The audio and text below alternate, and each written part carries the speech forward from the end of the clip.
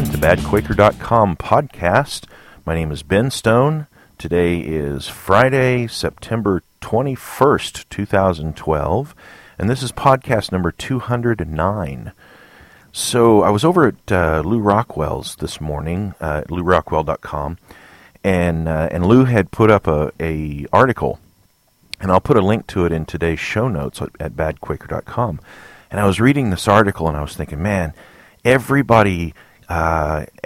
Ron Paul supporter should read this. This is, I kind of had some concerns about Lou Rockwell back during the height of the Ron Paul hype, and I thought, man, it seems like Lou is taken by this. It seems, some of the things Lou was saying, it was like, man, Lou, you can't really think that Ron Paul's actually going to be elected and actually use the government to fix the government. And he really had me worried. But since the whole, Ron Paul campaign thing has fallen apart, and the inner workings have all been exposed, and so forth, Lou has really put out some good stuff, and he's put it out directly pointed towards the Ron Paul supporters. And I see a bigger strategy, and I hope that what I'm seeing is accurate. I don't know, I can't sit down and talk to Lou Rockwell and find this out for certain. So I'm gauging this at a distance. But I have to assume that Lou to a certain extent that's not really the right word.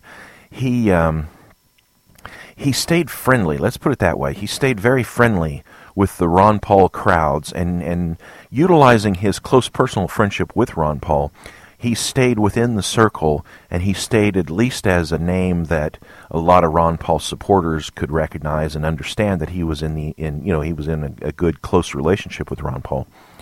And he never really came out with radical anarchist stuff during the height of the Ron Paul hype. And now, hopefully, and I hope this is happening, and I hope this is Lou Rockwell's strategy, he is utilizing that trust that a lot of Ron Paul people developed in Lou Rockwell, and he's, I think, attempting to lead them into a higher level of understanding, a level that I think Ron Paul already grasps, but and a lot of people in the liberty movement already grasp these things, but I think Lou is attempting, and I sure hope this works, I think Lou is attempting to reach out to some of those people who have, put a lot of time and effort and a lot of themselves into the Ron Paul campaign, and now they're starting to see that that's not realistic, and they're starting to wonder, what now? What do we do? What direction are we taking now? And I think this article today at Lou Rockwell does a really, really good job at reaching out to those people and providing for them a little more substantial, some meat to chew on, let's say, rather than the fluff that the political campaigns tend to produce. Anyway, I was really inspired by Lou's article, and I thought, man, this is great stuff. I got to talk about this. In Lou's article, he talks about Rothbard's approach, and that Rothbard's approach basically boiled down to 4 affirmations, and then he lists those affirmations, and then he goes on and talks about other things. And I want to say, I've said this before. I'll give a brief disclaimer. I have learned more from reading Rothbard's works than any other single person. Murray Rothbard's writing just really, really speaks to me, and And and some of his things I've gone over and over, and I just can't reread them enough. And I've gone over to the Mises Institute's website and downloaded the audio versions of it, with Floyd Lilly reading the audio versions of Murray's books. And I'm out in the garden, I'm working in my garden, and I've just got Floyd Lilly's voice going through my head, reading Murray's works over and over, because there's so much there, and there's so much that you can get the second time you didn't get the first time, or you can get it the fourth time because you didn't get it the third time. And so, I really mean it. I've learned a ton from Murray Rothbard's writings. But there's a couple things that Murray was just dead wrong on. And there was a couple things that Murray really put a lot of his effort during his lifetime into that were absolute folly. And sometimes Murray was able to see, after a while, he was able to see the folly of his ways. But some things he never really caught on to. And some things, he put a lot of effort into going in the directions that were absolutely not productive. And now, as time has gone by, we can look back and see that some of his effort was actually counterproductive. But when you read, and again, get over to Lou Rockwell and, actually go to badquaker.com and click that link and and that'll take you right to the Lou Rockwell article that I'm talking about. But in that article, Lou mentions Murray's 4 affirmations. And I read that and I think, if Murray had only stuck by that, if he had really seriously and with a hard line applied those to his own life, he would not have made the mistakes that he made. And when I'm talking about mistakes that Murray made, let me just be specific. Murray was in on the founding of the Cato Institute. And really and truly, and the Cato Institute has done some good things.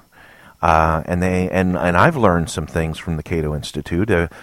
Some of their work on exposing the horrors of SWAT teams and the horrors of the no-knock raids. I could say a lot of good things about that, but Murray went into the proposition of creating the Cato Institute. He sort of created this weird union of himself and what were really hardcore Republicans, really, hardcore right-wing people. And Murray made this mistake over and over, trusting the right wing, thinking that the right wing was somehow teachable or adaptable or something. And they never were. They always came back and bit him. The right wing, specifically Republicans, but all those who tend to think in that direction, all of those people who have those hardcore Republican right-wing way of thinking, they're very much, and I've said this before, and a lot of other people have said this, so this is not groundbreaking or anything, but they're very much like an abusive husband. The relationship between libertarians and the right wing is very much like a victim wife and an abusive husband, because the right wing, the Republicans, those conservatives, those hardcores, they will, when they need libertarians, when they need us to fill in their voting roles, and when they need us to lend legitimacy to their aggression, then they're all friendly to us, and they're all lovey-dovey, and they're all hugging up against us, and they're all apologizing for their past behavior. And then the moment that we point out something, the moment that we really bring some kind of a moral ground in and say, what about the zero aggression principle? What about actually shrinking government? What about actually doing something to reduce the size of government? What about eliminating a branch of bureaucracy? Then the right wing just whips out its belt and beats us and beats us and beats us and then mocks us and then dares us to go to the left side. They've done that right along. They've done that over and over. They did it to Murray Rothbard. Murray supported right-wing candidates in the 60s. Murray supported right-wing candidates in the 50s. Murray supported right-wing candidates in the 70s. And look what they did to him over and over and over. And he had it in his mind with the Cato Institute that he could go in to this bizarre marriage with the Koch family and utilize their money and do something good with it. And what did they do? They just turned it on him and beat him with it. They promised him all kinds of, they actually gave him stock options, and they gave him stocks in the Cato Institute, and they just lavished upon him all the things that the abusive husband lavishes upon his potential bride. And then once the marriage took place, the beating began. And if you go to the Cato Institute now, you can go there physically in Washington, D.C., to their facility, or you can go to their website, and you search and you look. And it's very doubtful you'll find any indication that Murray Rothbard was one of the founding members. The divorce was complete. But they had to beat him first, and he never did get his stock money out of that. All the stocks that they promised him, he didn't get any of it. You see, because that's the way the state is. That's how people who support the state are. You can't bend them to your will. No amount of kindness will win them over. No amount of logic will convert them. They are what they are. So I've often said that this was Murray's greatest mistake, was his constant falling back on hoping that he could get the right wing to somehow embrace libertarian views. That was always the main mistake of Murray Rothbard. I've said too that the folly of Murray Rothbard was in involving himself in the Cato Institute. He should have kept himself clean, but he was naive in that way. And he thought over and over, well, this time will be different. This time will be different. And each time he tried to embrace these right-wing people.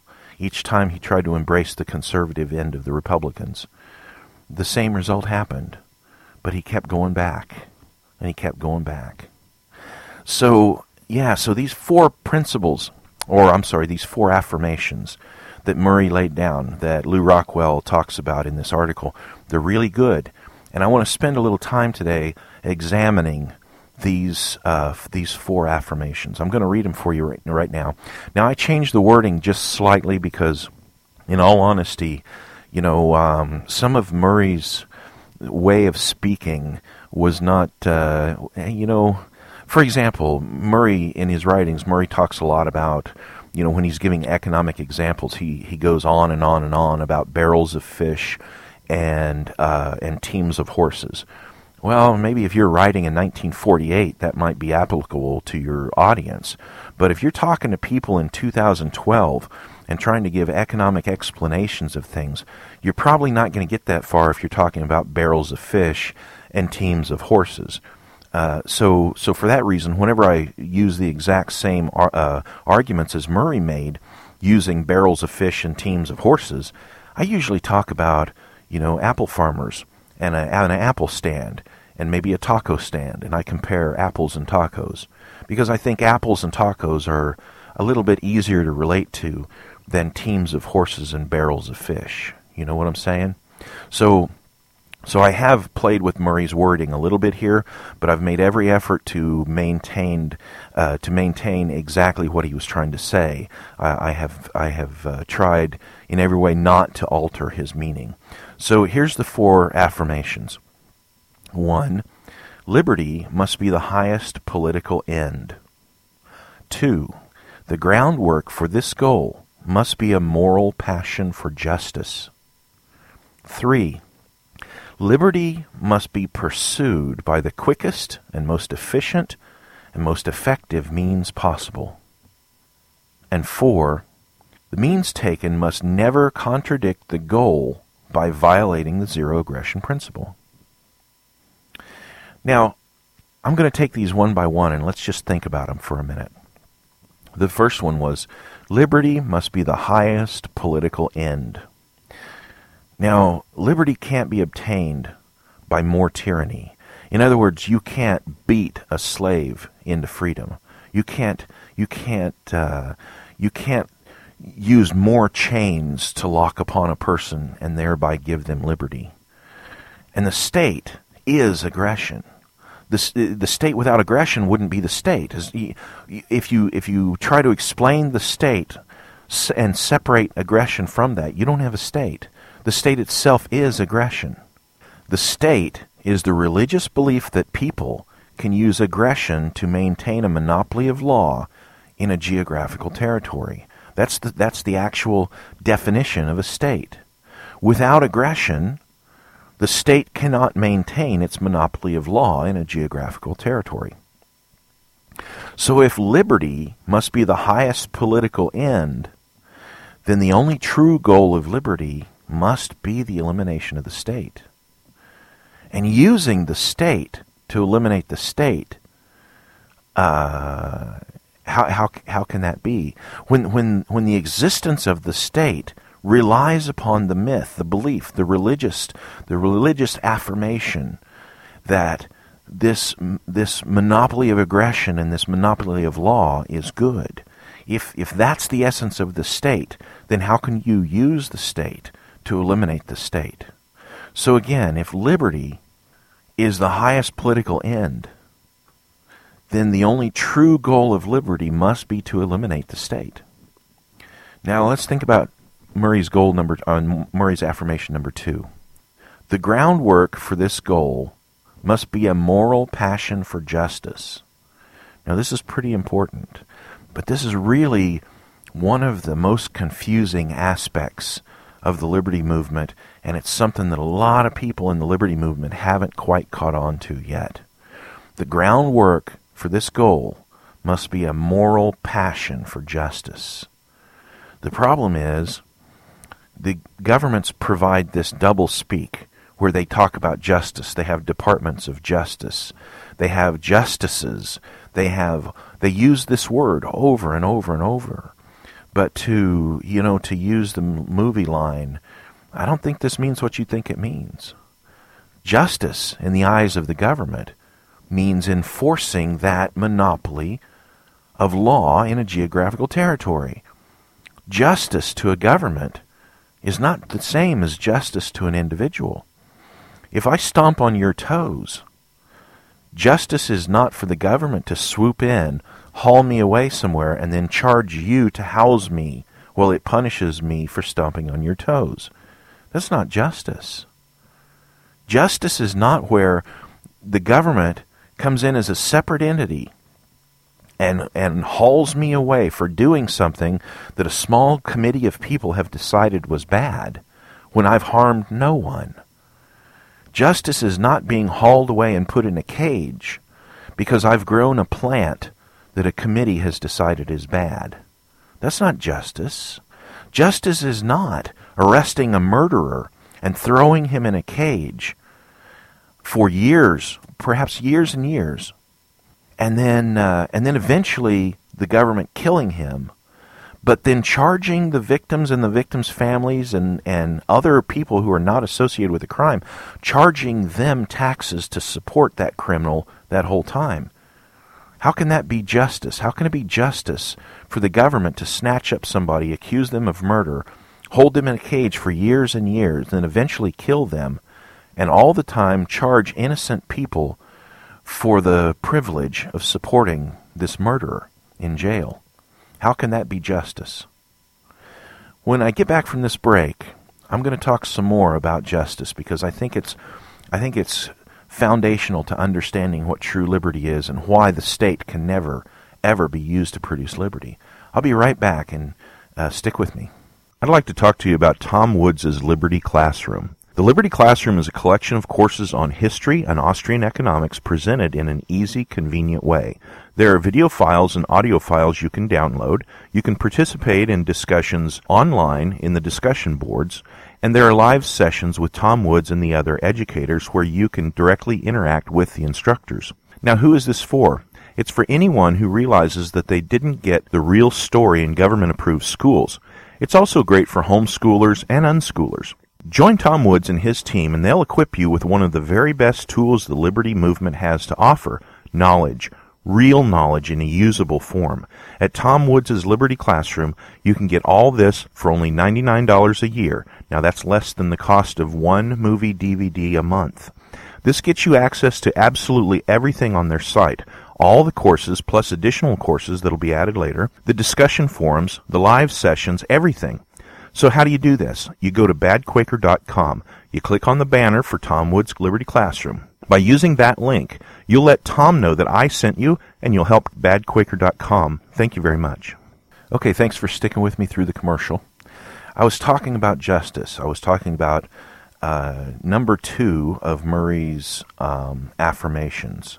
And number 2 says, the groundwork for this goal must be a moral passion for liberty. Now, I'm going to contend that before you can fully embrace the concept of liberty, you must reject any remnant of faith that justice can be produced by the state. The existence of the state precludes the possibility of justice because the foundational myth of the state is based on the idea, the belief that the state is the source of law. And if you have that in your mind, that the state is the source of law, then the fundamental understanding of what liberty is, what justice is, liberty and justice, two different concepts, but it applies to either. The foundational understanding of what justice is cannot be understood by the person who believes that the state is the source of law. So before you can even move ahead into the greater concept, you have to exercise like in a religious point of view, the exercise like an exorcist. You have to exercise that myth out of your mind that any government using the aggression of the state can ever produce real law. And if the government cannot produce law, the government cannot produce justice. And the state, in any form, I should talk about the state, the difference between the state and the government here. You know, a government is a collection of people who wear uniforms or who sit in offices and do the bidding of that government. The government is the buildings. The government is all the different, the lobbyists. The government is all those things that function together. The people and the the administrations, the bureaus, all that together is the government. But the state is bigger than that. The state is this myth that the use of the aggression of government is good. So then, take the banking, the central banking scams that are worldwide right now. Central banks are part of the state because they function with the government and they use the aggression of government to perpetuate their existence. So without believing that the government is legitimate, if you didn't believe the government was legitimate, then you could accept the idea that central banking is also illegitimate. But if you accept the idea that the government is legitimate, then the government has affirmed that central banking is legitimate. So these two, the government and central banking, are under this canopy of the belief in the state, this myth, this religion of the state. And so you think about large corporations. How is it that a large corporation exists? A large corporation exists and functions in the market because of advantages given to it by the government. Government contracts, government advantages through regulation. Government, when the government pushes through some kind of really harsh regulation, if you go back far enough and you dig into it, you'll see that very often the companies that are supporting the harsh regulation are the largest, most powerful corporations in that end of the industry. And these regulations almost always harm competition and harm the smaller upcoming companies to the advantage of the bigger ones. So, for instance, a quick example is this latest thing. Well, it's not the latest, but it happened not long ago, the outlawing of incandescent light bulbs. Well, General Electric used to have the monopoly on the through way of patents. General Electric used to have a monopoly on light bulbs, and so other companies could produce them, but they all had to pay money back to General Electric. But with time, General Electric lost that government-issued monopoly. And so then someone had this scheme, this idea, and so these curly light bulbs were invented by who? By GE, by employees of GE, and then it became this great idea in government to outlaw the old-style incandescent bulbs. And we're told that they're inefficient, we're told all these other things, but in reality, if you look and see who was behind the laws that forced through the outlawing of the incandescent bulb, you see that GE, the owner of the patent on the curly bulbs, was one of the biggest pushers to get that law through. So now all of a sudden in America, you can't manufacture the incandescent bulbs, but you can manufacture the curly bulbs if you pay GE. You see, GE used the aggression of government to eliminate its competition and continue its monopoly in the marketplace. Now, without the aggression of government, GE could not have done that. And that's just one example. Lots of corporations do this. Monsanto does it. The pharmaceutical companies do it. The many people in the aerospace and defense industry do this. This is not unusual. This is not even illegal. It's the common use of the aggression of government to support industry. So when you talk about the state, you have to realize that you're also talking about the entire central banking superstructure. You're talking about all these giant corporations that manipulate government to their own advantages. That's all under the canopy of the state. The state is the myth that those things are all legitimate and that the aggression of government can be used to support those things. That's the myth of the state. And the state, the idea that a small group of people getting together and making a decision and calling that law, the belief in that is faith in the state. So where does law come from if it doesn't come from government? Well, all real law, all true law comes to us from nature, from the fact that we're humans. It doesn't come from a committee of humans. It comes from the fact that we are humans. So then, if you look at the zero aggression principle, the zero aggression principle does not preclude, self-defense. Self-defense is perfectly acceptable in the zero aggression principle. But the zero aggression principle says, I do not have the right to initiate force upon other people. I do not have the right to aggress upon other people. And no one has the right to initiate force against me. No one has the right to aggress against me. And then that zero aggression principle, coupled with property rights, I own myself. And by owning myself, I own my own labor. I own my own thoughts. I own my own words. I own my own deeds. I am both owner of them and I am responsible for them. And as you embrace these two things together, and you realize that any aggression upon an individual or an individual's property breaks the zero aggression principle. And then you begin to examine that and say, okay, then what is justice?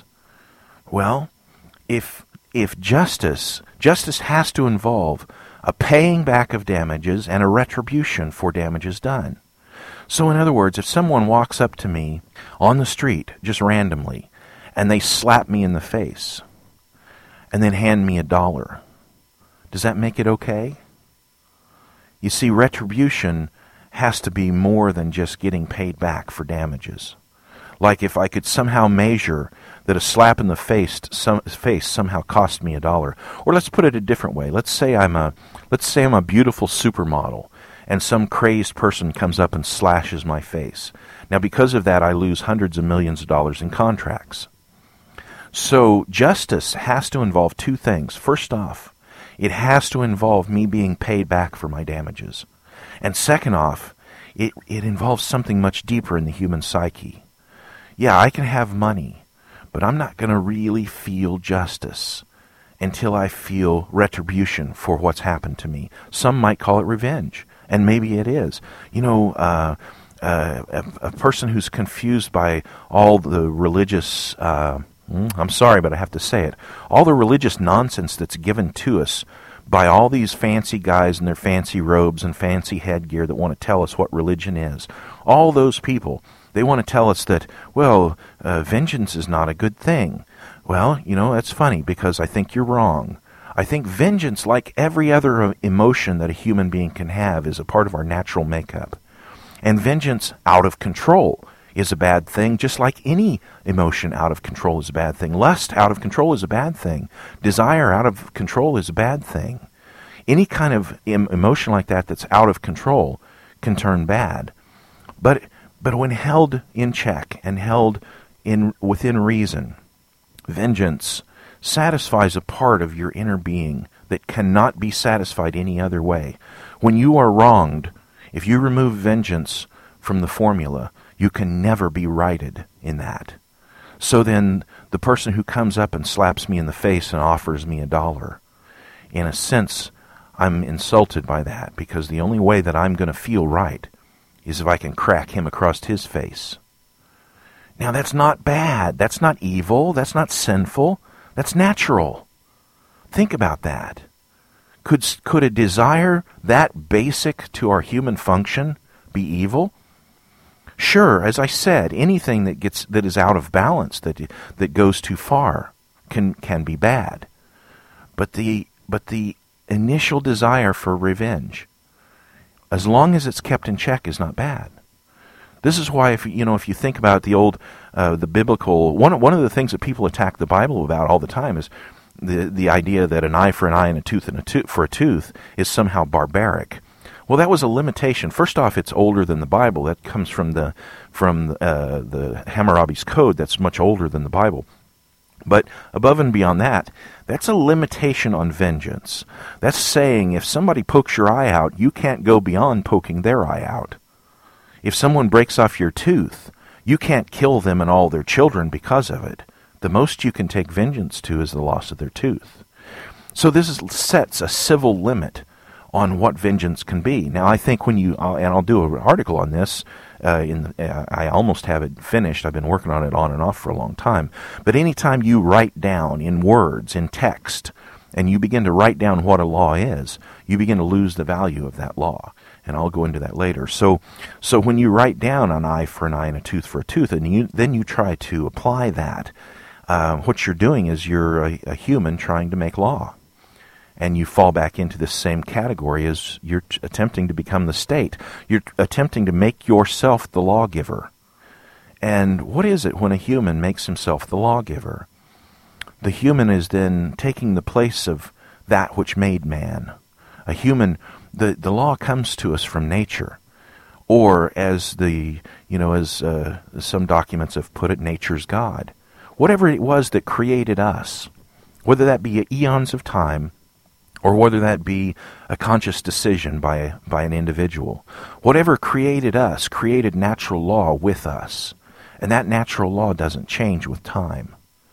And when we set ourselves up and we say that this one small committee of men, or this one writer of law, or this one person that we put up as some kind of a great man, whenever we decide as humans that humans can make law, then we take man and we put man in the place of God. We kick God off the throne and we put ourselves on that throne. Or we put another man on that throne. And that is the essence of blasphemy. If you're a theist, if you have any foundational ideas that there exists a God, how can that be anything other than blasphemy? And if you're not a theist, if you're an atheist, and you realize that mankind has gotten to where he is through eons of time, then again, that which created us, our nature, has created for us certain laws. And if we violate those laws, then we're violating nature. We're violating our own nature. And when a species decides for itself that it's going to violate that which has made it what it is, then that species is driving itself towards extinction. And if you think about the state, ultimately the end of the state is the complete absorption of all of humanity into this slavery that is, in the long run, destructive to mankind. So then the law comes to us from our nature, not from a committee of humans, not from those who would lord down upon us with their will and their whims, enforced by their batons, their guns, and their cages. That's not what law is. Law is that which was born into you. Law is that which you know inside yourself to be right. Keep in mind, now, when I was talking about, when a species acts against its own natural laws, that species guarantees its own extinction. And keep in mind that there have been branches of humanity that have failed in the past. We know this. We have all the archaeological evidence. We know that there are branches of humanity that have failed. And other branches of humanity can fail in the future. The advantages of our ancestors allowed them to survive the ravages of time, while less advantaged humans did not survive. And the state, you have to realize, is a temporary condition of humanity. And for the myth of the state to continue, governments have to grow, and humans must grow more and more dependent on their governments. Yet, all the while, governments everywhere and at all times depend on the destruction of wealth. The destroying of the wealth of the remaining productive people in society is the very thing that drives government. Government depends on the destruction of wealth. Now, this is a self-contradictory nature of the state, and it assures the death of the state when the state gets large enough and powerful enough. And so, expecting the state to produce justice, we have to first assume that the state can produce law. And since it's impossible for the state to produce law, and since the only way the state can produce justice is by bearing itself down upon innocent people, the state cannot produce justice. Let me go through a different scenario, but the same idea one more time, just to kind of beat this horse a little bit more. If a man robs me, a man breaks into my house and robs me, and I do everything I'm supposed to do that the government tells me I'm supposed to do, and I call the police, and the police come out, and they investigate. And let's say that there's evidence that they can collect that means there's no possible way that this crime could have been committed by anyone other than my neighbor Joe. So they go to Joe's house. They get a warrant. They do all things proper according to the law, the so-called law. They get a warrant. They go to Joe's house. Within Joe's house is the property he stole from me. There's no doubt about it. It's got my markings on it. It's, all the evidence is there. Let's even say Joe admits that he is indeed the thief that stole from me. And so he's arrested. And he's taken in and he's given a public defender, and the public defender tries to get the best deal possible so that he doesn't do any more jail time than he has to. And so they fight the thing through in court. Maybe he takes a plea, maybe he doesn't, maybe it goes to trial, it doesn't matter. At some point in time, Joe goes to jail, and Joe spends a couple years in jail over this. And then Joe gets out. Now we say to ourselves, see, justice was served. No, you were fooled. There was no justice served there. There was no possible way justice could take place in that transaction. No justice was done, because the crime was investigated with stolen money. All of the money that it took to investigate the crime for the police to come out and to do all the footwork that the police did, all of that was paid for by money that was extorted from people who have no involvement in this relationship between Joe and me.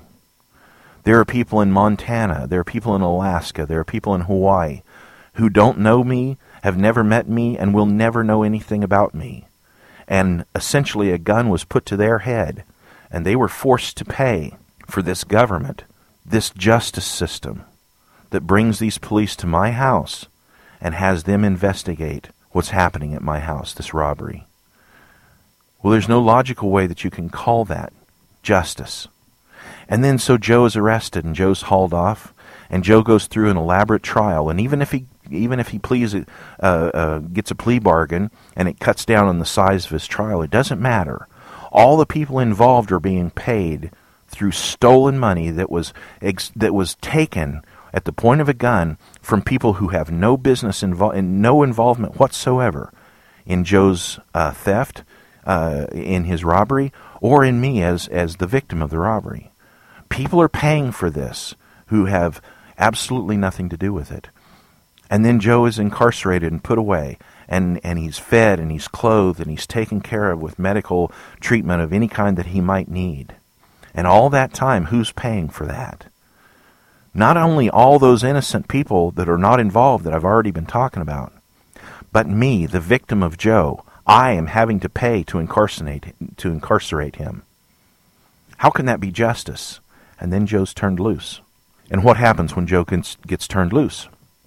He's free to commit more crime, or he's free to come back and take out retributions against me for having prosecuted him on this topic. Now I'm going to break again. When I get back, I'm going to elaborate I'm going to go to number 3 on our list. I'll be right back. Gun Training with the Non-Aggression Principle, Volume 1. Basic Handgun and Rifle with Jared Waltz. First rule of being alive is you own yourself. A groundbreaking approach to firearms and self-defense training. Beautifully filmed and easy to understand instructions make this one a must-have. Gun Training with the Non-Aggression Principle, Volume 1. New DVD from Michael W. Dean. Available on Amazon.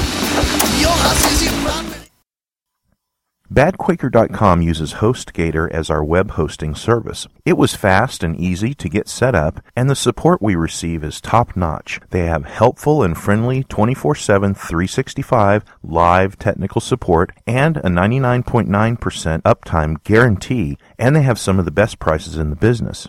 If you have a website, or if you want to have a website, check them out by going to badquaker.com and click on the button for HostGator. And thank you very much for supporting badquaker.com. Okay, thanks for sticking with me. So number 2 on Murray's list there was the groundwork for this goal must be a moral passion for justice. But as I've tried to attempt in the last few minutes to show, the state can never, ever, ever, ever produce justice. No government under any circumstances can ever produce justice, because the very existence of governments means justice is impossible. The existence of the belief in the state is the opposite of justice. So then the third of Murray's affirmations is liberty must be pursued by the quickest and the most efficient and effective means possible. Keep this in mind. When the marketplace of humanity demands liberty, no government can stand against it. Governments can't hold back a market demand. Governments might interfere with a market. Governments might distort a market. But when there's a demand for something, the governments cannot hold them back. But the market needs more than a demand. In addition to having a demand, it must have a supply. Every market must have a supply and a demand. No one can force liberty on humanity. You can't vote liberty in. You can't push liberty upon someone. A functional market has to require a supply and a demand. You have to have both. Now think about the supply of liberty. The supply of liberty is you being yourself, seeking truth, and demanding individual freedom. You creating for yourself the most comfortable life you can produce while condemning aggression and the loss of justice. You pointing your finger at aggression while keeping your own hands clean of the blood of the state. Think about this demand now. The demand for liberty can only be achieved by the inevitable increase of tyranny. Only the advances of the power of government can drive the desire for liberty. I talk all the time about air. You think about air. You walk around in your life every day and you don't think about air. It doesn't enter your mind. You go through all of the things you go through in your day and you never think about air. But the moment that you don't have air, the moment strangulation begins, or the moment suffocation begins, then you realize how important air is. And your demand to have air is equal to the amount of strangulation that you experience. And the amount that you'll fight for more air is exactly equal to the amount that air is taken away from you. How panicked you become to get air is equal to the amount that the air is being denied you. And liberty is like that. We don't fully come to a point of understanding how important liberty is and really desiring liberty unless liberty is being taken from us. So the only thing that can really drive a demand for liberty is the inevitable increase of tyranny. Therefore, the quickest and most effective and most efficient means at producing a demand for liberty is to disassociate yourself from the political means and embrace the economic means. Remember, Franz Oppenheimer talked about two things in society that were counter to each other. One was the economic means and the other is the political means. And everything boils down to these two. It's either the political means, which means that you're making your living off of stolen money, you're making your living, whatever you're accomplishing, not only your living, but whatever it is that you're accomplishing, you're using through the means of aggression. And the other way is the economic means. In other words, you're working, you're producing something, and you're voluntarily exchanging the fruit of your labor for the fruit of someone else's labor. And that's the marketplace, and that's voluntary exchange, and that's the economic means. So there's really only these two, the economic means and the political means. So anytime that you disassociate yourself with the political means and embrace the economic means, then you yourself are helping to create the demand for liberty, because the government is going to counter that with more oppression. There's an old saying that comes to us from, or at least we're told it comes to us from Shakespeare. There's some controversy about that. But the saying is, and it's in advice, a father's advice to his son as he gets ready to go off on travel. And he says, "To thine own self be true." Now, how can you be true to yourself if you serve the state? Every minute you exhaust in the service of the state is a wasted minute that you could have used to serve yourself in the cause of liberty. A long time ago, I came to this conclusion. If I work for, let's say I work for the government, or let's say I work for Corporation X, or I work for, Bill down the street, or whatever. If I work for them and they're willing to pay me $10 an hour, then they must be making money off of me. My labor must be producing more than $10 an hour worth of value for them. Otherwise, logically speaking, they wouldn't continue to pay me $10 an hour. Why would they pay me $10 an hour if I'm not producing $10 an hour or more worth of goods for them? So then, if I'm producing, let's just say I'm working for Bill's corporation, Bill's company, let's just say. I'm working for Bill's company, and he's paying me $10 an hour. Well, in order, again, logically for that to take place, he has to make more than $10 of value from me. So let's say, for a sake of conversation, I'm actually producing $11 worth of value for Bill. Well, then, why am I giving him $1 of my value? Why am I not working for myself some way, trying to improve myself and making that extra dollar of value for myself? Now, I'm not saying nobody should work for anybody else, but what I'm saying is your labor, your efforts, the time you put in work is worth more than what you get back from it. And therefore, you need to look at what you're doing and ask yourself, am I serving the state? If I'm serving the state, then yeah, maybe you're getting a salary back, and maybe that's good, and maybe you're supporting your family with it. But at the same time, you're adding value to the state. And wouldn't it be better if you were serving yourself, or even serving yourself in the sense that you're working for someone who is not the state, so that extra value of your labor goes into something that doesn't support the state? All right, now I need to get going because I'm getting low on time here. Number 4 is the means taken must never contradict the goal by violating the zero aggression principle. Now, Murray's actual words on this were, whether by advocating gradualism, by employing or advocating any aggression, by advocating a planned program, by failing to seize any opportunities to reduce the state, or by ever increasing the state's power in an area. Remember, Ron Paul, and to start off with, let's consider advocating gradualism. Remember, Ron Paul himself stated very clearly that although liberty can be lost incrementally, liberty cannot be achieved incrementally. Gradualism never works. Murray said this, Ron Paul has said it. Ignore the fact that some of their own actions contradict that. Both Murray and Ron Paul understood this as a foundational truth, that liberty can never be achieved gradually. It can never be achieved incrementally. It can be lost incrementally, but it can't be achieved incrementally. By employing or advocating any aggression, Murray says, we can't use that. Using the power of the state, using the aggression of government for the purpose of liberty is illogical, immoral, and impractical. You can't vote liberty into being. You can't beat a slave free. You can't use evil to accomplish good. It can't be done. by advocating planned programs. Collectivism cannot produce individual liberty. This is what Minnow and I were talking about the other day.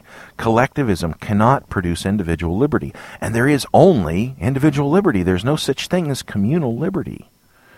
So collectivism in any form has to be rejected, and that includes planned programs to produce liberty. It's counterintuitive. It's the opposite. And he says, by failing to seize any opportunity to reduce state power, or by ever increasing state power in any area. Well, this is like any Lord of the Rings fan should know that you can't use the ring of power for good. You cannot use aggression to create peace. You can't beat someone until they're peaceable. Well, yeah, you can in a way. If you beat someone long enough, they become really peaceable. They become dead. And in that sense, if you think about it, can the state produce peace among humanity? Well, kind of in a bizarre way it can. Because like I was talking about before, if the state's taken to its ultimate destiny, if you think through the logic of accepting the concept of the state as good, and you push that out into time, and you grow the state in unlimited ways to accomplish this goal, if you assume that the idea of the state is good, and in your mind you let that thing grow out to its ultimate end, then the ultimate end of the state is the death of humanity. So, in a very bizarre sense, yeah, you can produce peace through the state, but it's at the loss of humanity. So we have to come to a point of where you have to realize that the state can only produce, in the long run, theft and death and destruction. And you have to reject every aspect and every use of state, and reject the religion of believing that the state is legitimate, and reject the religion of believing that the state can somehow produce law and justice. And you have to look back to natural law and to the zero aggression principle and to property rights. And then you begin to understand these things. So that's Murray Rothbard's 4 affirmations of how we have to look at liberty and how we have to look at achieving liberty. It can only be achieved on an individual level. It can't be achieved collectively. And it's through individuals striving for their own happiness, and individuals striving for to maintain themselves in the zero aggression principle. This is the only logical path to liberty for all of us.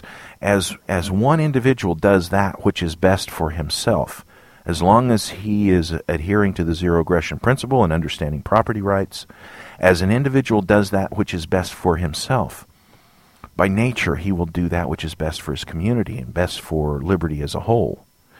But it's when each individual accepts the aggression of government and accepts the myth of the state. As we do that, it increases the power of the state. Each time we involve ourselves in government, each time we lend our energy to, and our effort, and our lives, and our finances, every time we lend anything of ours into the aggression of government, then we're moving in the opposite direction of liberty. Anytime we try to central plan some type of activity that's going to bring about liberty, it's the opposite of liberty. Now, as I said yesterday in the podcast, that doesn't mean we shouldn't get together and have fun and talk to each other and refine one another. A great saying I love is that steel sharpens steel. And that's what we all have to constantly be doing. I have to rub up against other people in the liberty movement to sharpen them, and they have to rub up against me to sharpen me. This is how the sharpening process takes place. Iron sharpens iron. We have to allow that process. We have to allow others to sharpen us in order for that to take place. And as these things happen, we hone the. I said one time that the blade of liberty needs to be honed. We have to hone the blade of liberty, but it's not to. It's not for aggressive purposes. It's so that we can cut away that which is among us that supports the state. And so that each of us as individuals can do our part towards building the society around each of us individually. That's the only thing we really have an influence over. Ourselves, our families, the people that we come into direct contact with, to, in a peaceful way, bring liberty. And that's not by using the aggression of government to accomplish those means.